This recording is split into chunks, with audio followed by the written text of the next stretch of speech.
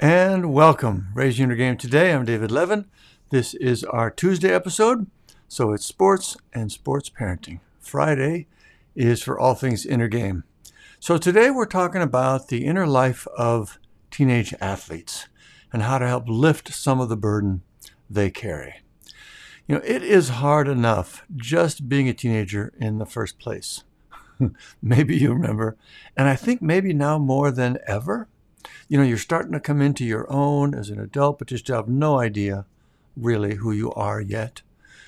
So many things are changing in all areas, physically, emotionally, mentally, with your responsibilities and your relationships. I was looking at a family picture from just a year ago, literally 1 year ago, like this week, and our son looks completely different. The difference from 16 to 17 is like from 12 to 20, and that's just physically. It's crazy. But then you add on top of that the extra demands of being an athlete, the time, the work, the physical effort, the pressure to perform, keep their grades up.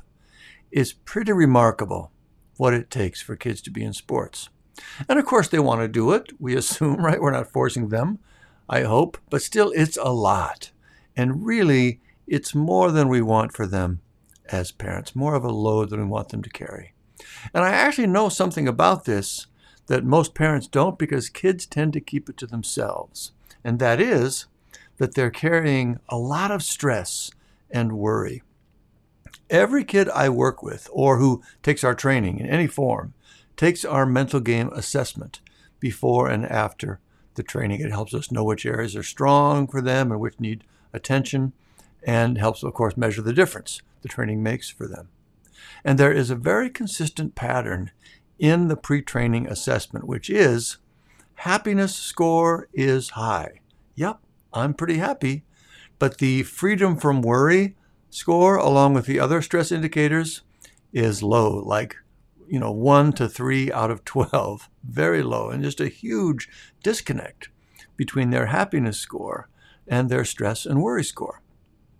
And that's why parents and coaches don't know about it. We see their happiness score basically in who they are day to day. And we're all, pretty much happy people.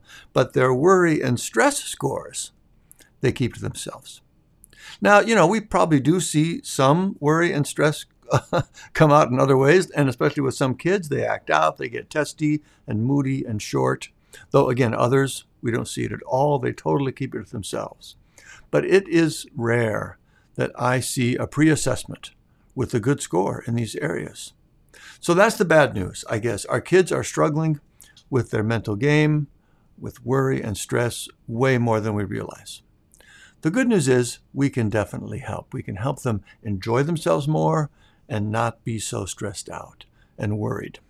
The way we do that in the training is we give them new ways to become aware of the specific things, the mechanisms that are causing them to get stressed out and distracted and worried in the first place, along with some simple skills and tools they can use to get control of that. So it's basically boosting their self-awareness and their self-regulation, which is, just incredibly powerful and helpful in all areas of their lives. It also helps them feel like a weight has been lifted from them, because in a lot of ways it has. Stress and worry are like physical weights hanging on us, pulling us down, making everything harder. So when we learn to free ourselves from those, it's almost like the sun coming out on a cloudy day. You just feel better and stronger and lighter, more positive and capable. Life just feels more fun in a lot of ways. And that is exactly what we want our kids to feel when they're competing. I mean, it's kind of obvious, but sports are supposed to be fun, right? It is a game, after all, and that's almost certainly why they got into it in the first place. And one of the saddest parts of sports as kids get better is that the fun tends to go away. I was talking with another kid not long ago, like a couple months ago maybe, hockey player, junior in high school, and he mentioned how much fun he has in practice, but that he's super stressed out in games.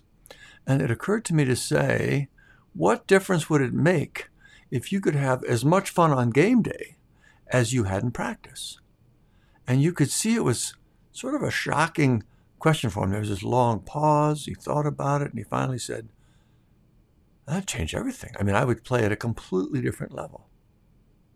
So I would suggest, and I actually think this can be very powerful, to have your child really think about this, to pay some deep attention to the details of what they feel like when they're having fun. How do they move?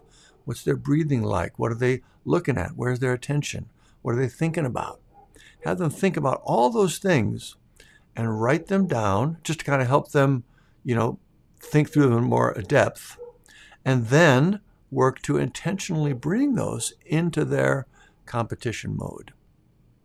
There are several aspects of this can be super helpful, but the biggest one is that it's much more motivating and empowering.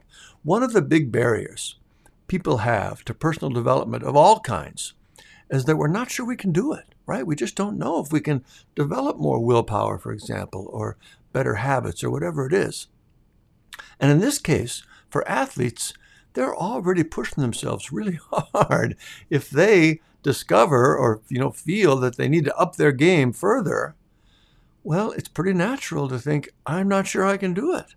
I'm not sure there's more there, right? That's a real concern. But this focus on the fun experience helps them break through that. So here's what I mean. Remember, our hockey player said, if I had as much fun on game day as I do in practice, I would play at a whole new level, right? What does that tell us? He doesn't have to create and develop and discover some new level of performance. He's already at that level, just not on game day. So the work for him is not to develop some new place he's never been before. It's just to learn to stop the inner mechanisms that are blocking that from coming out. That is a whole new perspective, and it just feels completely doable, or at least relatively completely doable. So anyway, that's really what I wanted to talk about today. First, this observation that our kids are struggling way more with their mental game than we probably realize, especially around stress and worry about their performance relating to being in sports.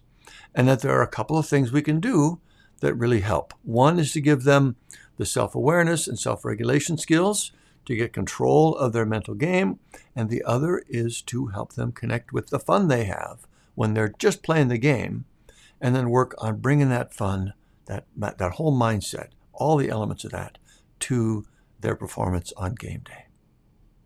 All right, that is today's episode, The Secret Burden Teen Athletes Carry and How to Lift It. I hope that makes sense and that it seems helpful. If you have teenagers in sports, and I'm assuming a lot of you do if you're listening to this one, please do check out our Mental Game Starter Kit. It's a great set of resources to help you start boosting your child's mental game, and especially the mental game assessment I mentioned. It's part of the kit. So have your child take that assessment. You'll both love what it tells you.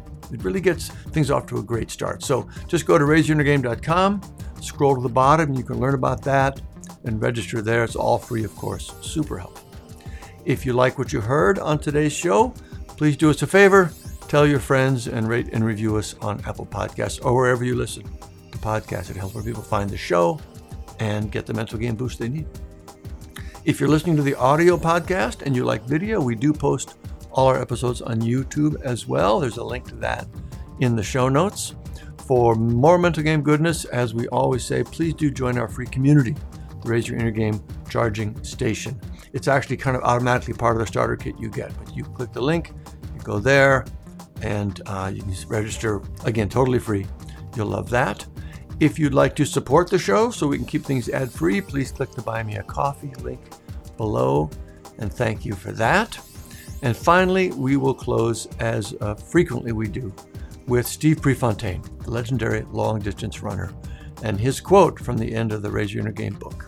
To give anything less than your best is to sacrifice your gift. You don't want to do that. That's what we're doing, folks. We are working to be our best and to help our kids be their best. It's the gift that keeps on giving, and the world needs as much of it as it can get. So keep up the good work, and we'll see you next time.